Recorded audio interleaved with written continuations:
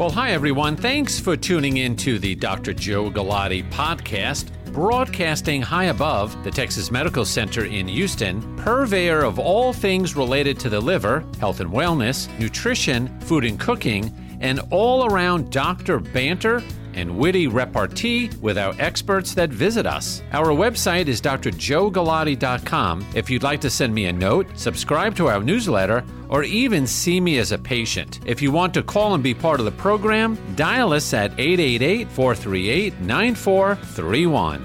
And now, on with the podcast.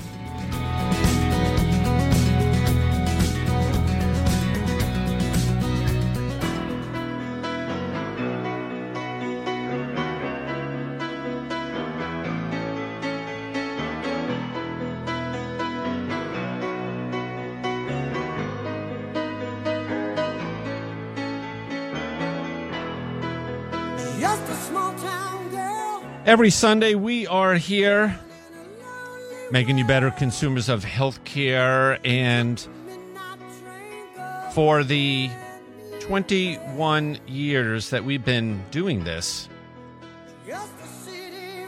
and people will say, radio, what are you doing on the radio? And so much time and effort.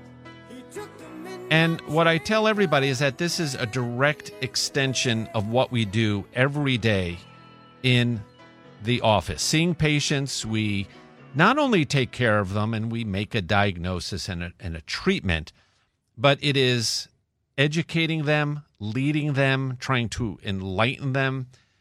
And over the years, we have created a great team that I work with, and one of those is Natalie Amante. She is a physician assistant. She has been on the radio a number of times. And she is here to really just give an insider's look at how we take care of our patients and the experience. So welcome for coming in tonight, Natalie.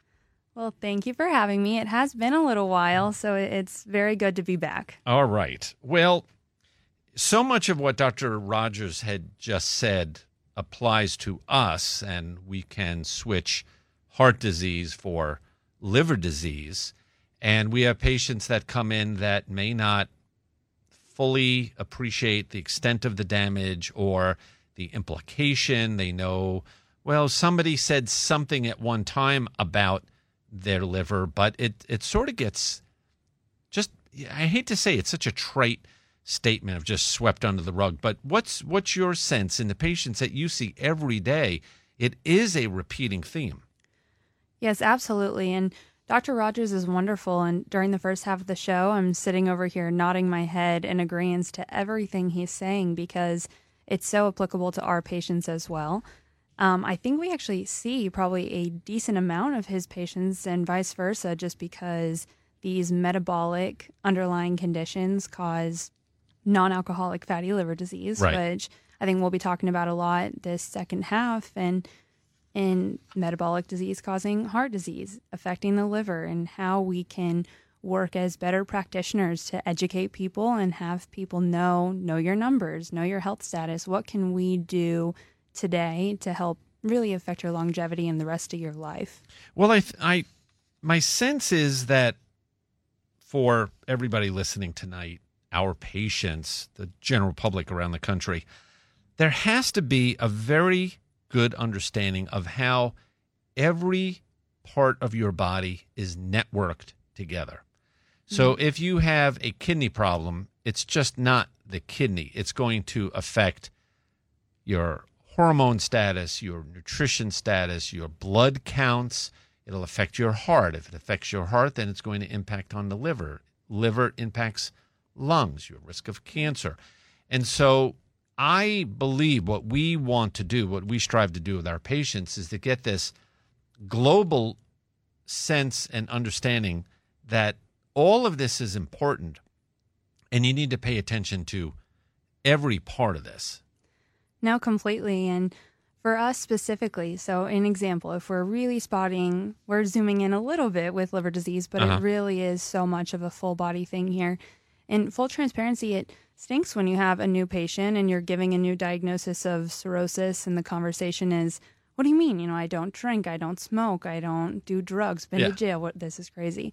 And helping to educate that non-alcoholic, metabolic-associated fatty liver disease is the leading cause of cirrhosis and liver transplant in the United States, and helping to identify the risk factors before we get there so we can intervene and help with lifestyle, and is it weight loss, better control of blood pressure, medication, that kind of thing. Yeah. One article that I've had sort of in my back pocket all week is something that was published by NPR on the sad state of U.S. life expectancy. And it's somewhat of a grim story where they're saying for the past 2 years, life expectancy in the United States has gone down. Worse, a decline that is not being seen in other parts of the world, which is also alarming. And the problem I have with this is they say, well, everybody knows to eat better and exercise, and it's their weight, but they're sort of skirting that issue here in the article. And again, similar to information on Dr. Rogers at Texas Heart, I'm going to post this article as well. Now, when you look at, right in my hands, I happen to have this right here, the top 15 causes of death. And what I want everybody to think about here, in top order: diseases of the heart, cancer, chronic lung disease, cerebral vascular accident, Alzheimer's, diabetes, kidney disease, flu, suicide, chronic liver disease, that's our wheelhouse, hypertension and hypertension-related kidney disease, Parkinson's, and then pneumonia, and then other causes. But if I look at it here, heart disease, cerebral vascular disease, diabetes, liver disease, hypertension, and kidney disease, the common thread here is obesity. What do you say? Obesity and prevention. So many of these conversations, and part of the reason I love liver disease is when we are able to identify these risk factors that lead to all of these causes of mortality, morbidity, it's what can we do today? Have a serious conversation, talk to your family, go through your pantry with you. What can we adjust to help prevent this? It's almost like we have a crystal ball. No. We don't, but it's how can we intervene today to help prevent these devastating complications? What, similar to what I was asking Dr. Joe Rogers, this level of understanding. Now, what is your opinion? What's your experience on when you talk about the need to lose weight, or how their weight gain over the last 10 years is directly related to their diabetes, their high cholesterol, and their fatty liver, and the issues we're treating now? What is their reaction that you could share with everybody tonight? Yeah, and I think in the context of telling them you have liver disease as a result, a lot of our patients are very receptive to this idea. I think at first it can be wait, you don't mean I have to throw away every pie in my freezer, right? Like just the banana flavored, but it's coming around to this idea of we can still help you enjoy the food you're eating. It makes sense financially. It doesn't take all day to prepare these meals, but in doing so, you're helping your liver, your heart, your kidneys, your longevity, and quality of life. I mean, quantity, we talk about life expectancy, but also quality here. Yeah. Well, I think the one thing that, and I would say if we were going to put all the energy into just nutrition, just eating, yes, we could probably do that. It is a bigger problem than just the food they're eating or the food they're not eating. It is access to the food, knowledge, and the cost of food, and people aren't home to eat. They're out, 2 jobs. They're working evening jobs, and they're just really catching any meal at the vending machine.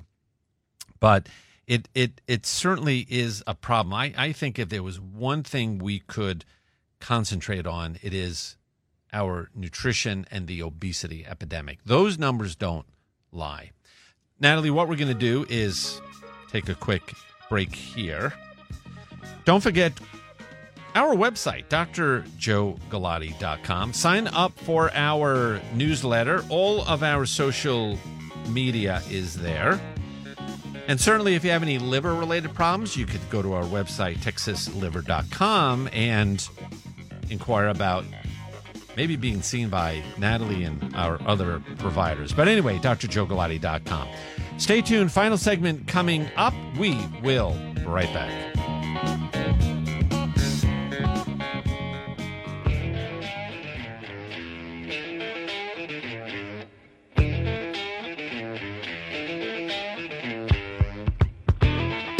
Every Sunday between 7 and 8 p.m., we are here. I hope you are there, too.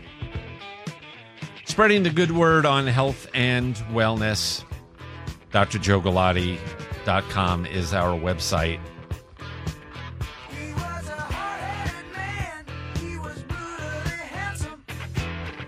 She was terminally pretty. And this is a story I've shared before. When I first started on radio, we were talking about the format, and my mentors had said, Joe, Rush Limbaugh has guests.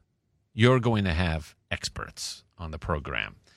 So Dr. Rogers is an expert, Natalie Amante is an expert, and we're happy to have her here tonight. So Natalie, one disease that we see a lot of, and it almost gets to the point where you almost say to yourself, another case. But they're all very, very different. And it's a disease that 80 to 100 million Americans have. Shocking.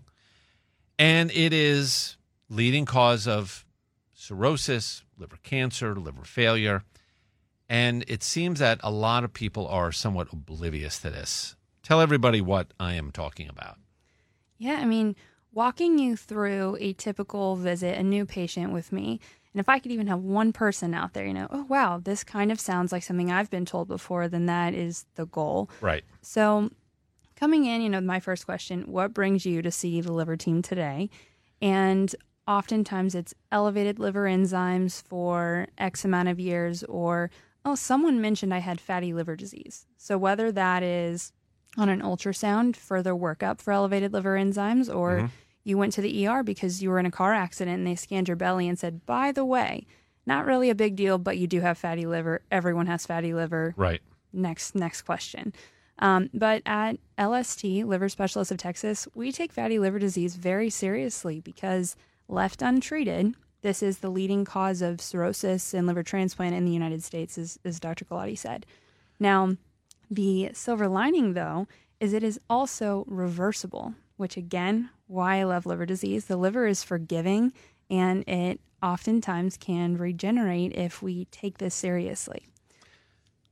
That in itself is a big part for people to understand, that this is reversible. One of the things that we could do that's reversible.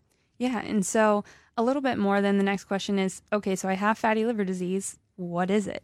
So two leading causes of fatty liver would be alcohol on one hand, too much, or, again, this common theme of metabolic syndrome, which is really what I see most often. So high cholesterol, triglycerides, high blood pressure, high blood sugar, and that could even be insulin resistance. You don't have to have a crazy A1C that's off the chart on insulin. It can be prediabetes or even gestational diabetes puts you at risk. And then obesity. Now, the thing about metabolic syndrome, and what I would say for everybody tuning in now, you just rattled off a list of 5 or 6 things. You have to take inventory to say, do I have this truncal obesity? Which Dr. Rogers, from a cardiac standpoint, that is a risk factor for heart disease. But do I have truncal obesity? Have I been told my cholesterol or triglycerides are up? Do I have, as I love to say, a touch of diabetes? It's just a touch, Natalie. It's not that bad. And high blood pressure. Right. And again, what Dr. Rogers said is that most of my patients feel pretty great. So that's the perfect time to check your own health stats and say, okay, I feel good, but what's my body mass index? Can you calculate that based on your height and your weight? How is your diet? Be transparent with yourself. Right. How often are you eating out? What kind of foods are you eating? What kind of foods are you feeding your family?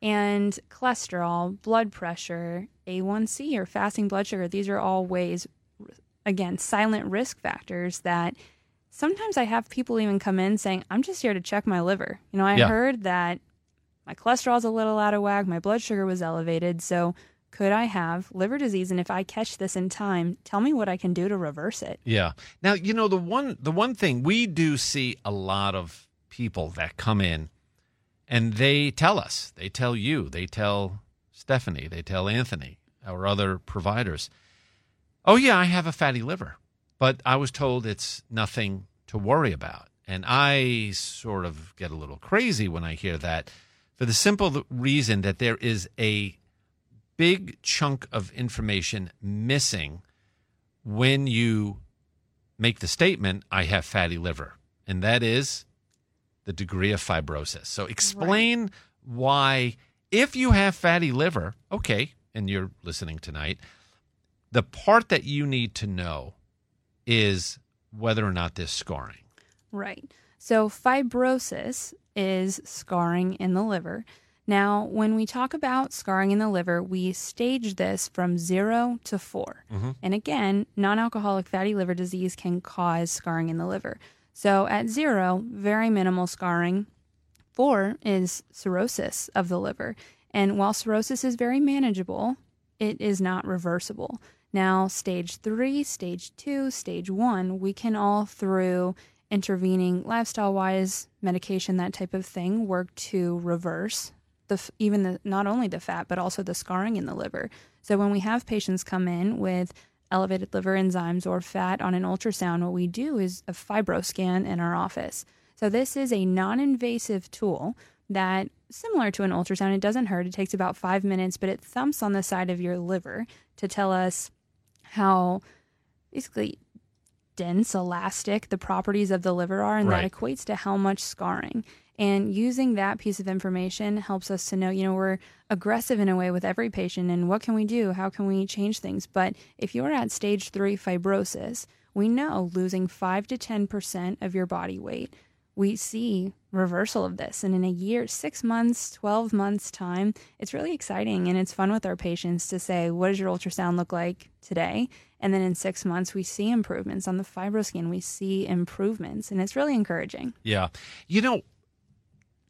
Many times I feel that patients really, really get concerned when their liver is not fine. They tend to, they worry about their blood pressure. They worry about their bronchitis, their COPD. But you start talking about their liver with more fibrosis, with more damage, that really gets their attention. What do you think the psyche is about that? It's like they know a lot, but they know one thing. They got to worry about their liver. Yeah, and liver disease is scary. I think whatever it is in movies, they're yellow. You can get swelling in the belly, swelling in the legs, all kinds of really serious complications. And when that starts to become in the conversation, it's like, whoa, I didn't sign up for that. How do I get rid of it? Is it possible? And for a lot of our patients, it is. And establishing with us, and for anyone out who's listening who's been told about a fatty liver, even if it was 10 years ago, we want you to come in and see us. And a lot of times there is room for improvement. Yeah. One topic that we talk a lot here, as well as with our patients, is that physician-practitioner relationship, and there's a high degree of trust.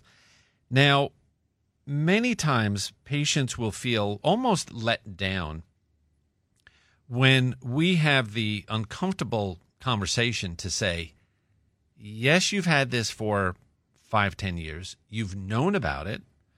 Your physician or nurse or PA has sort of told you about it as well. But now we're telling you this is a bigger problem. And they feel somewhat let down. What do you think? Yeah, and you mean let down by they weren't given a treatment plan prior? Right. Yeah. Or it wasn't elevated to, look, Bob, this is serious, and this is what we're going to do. Right.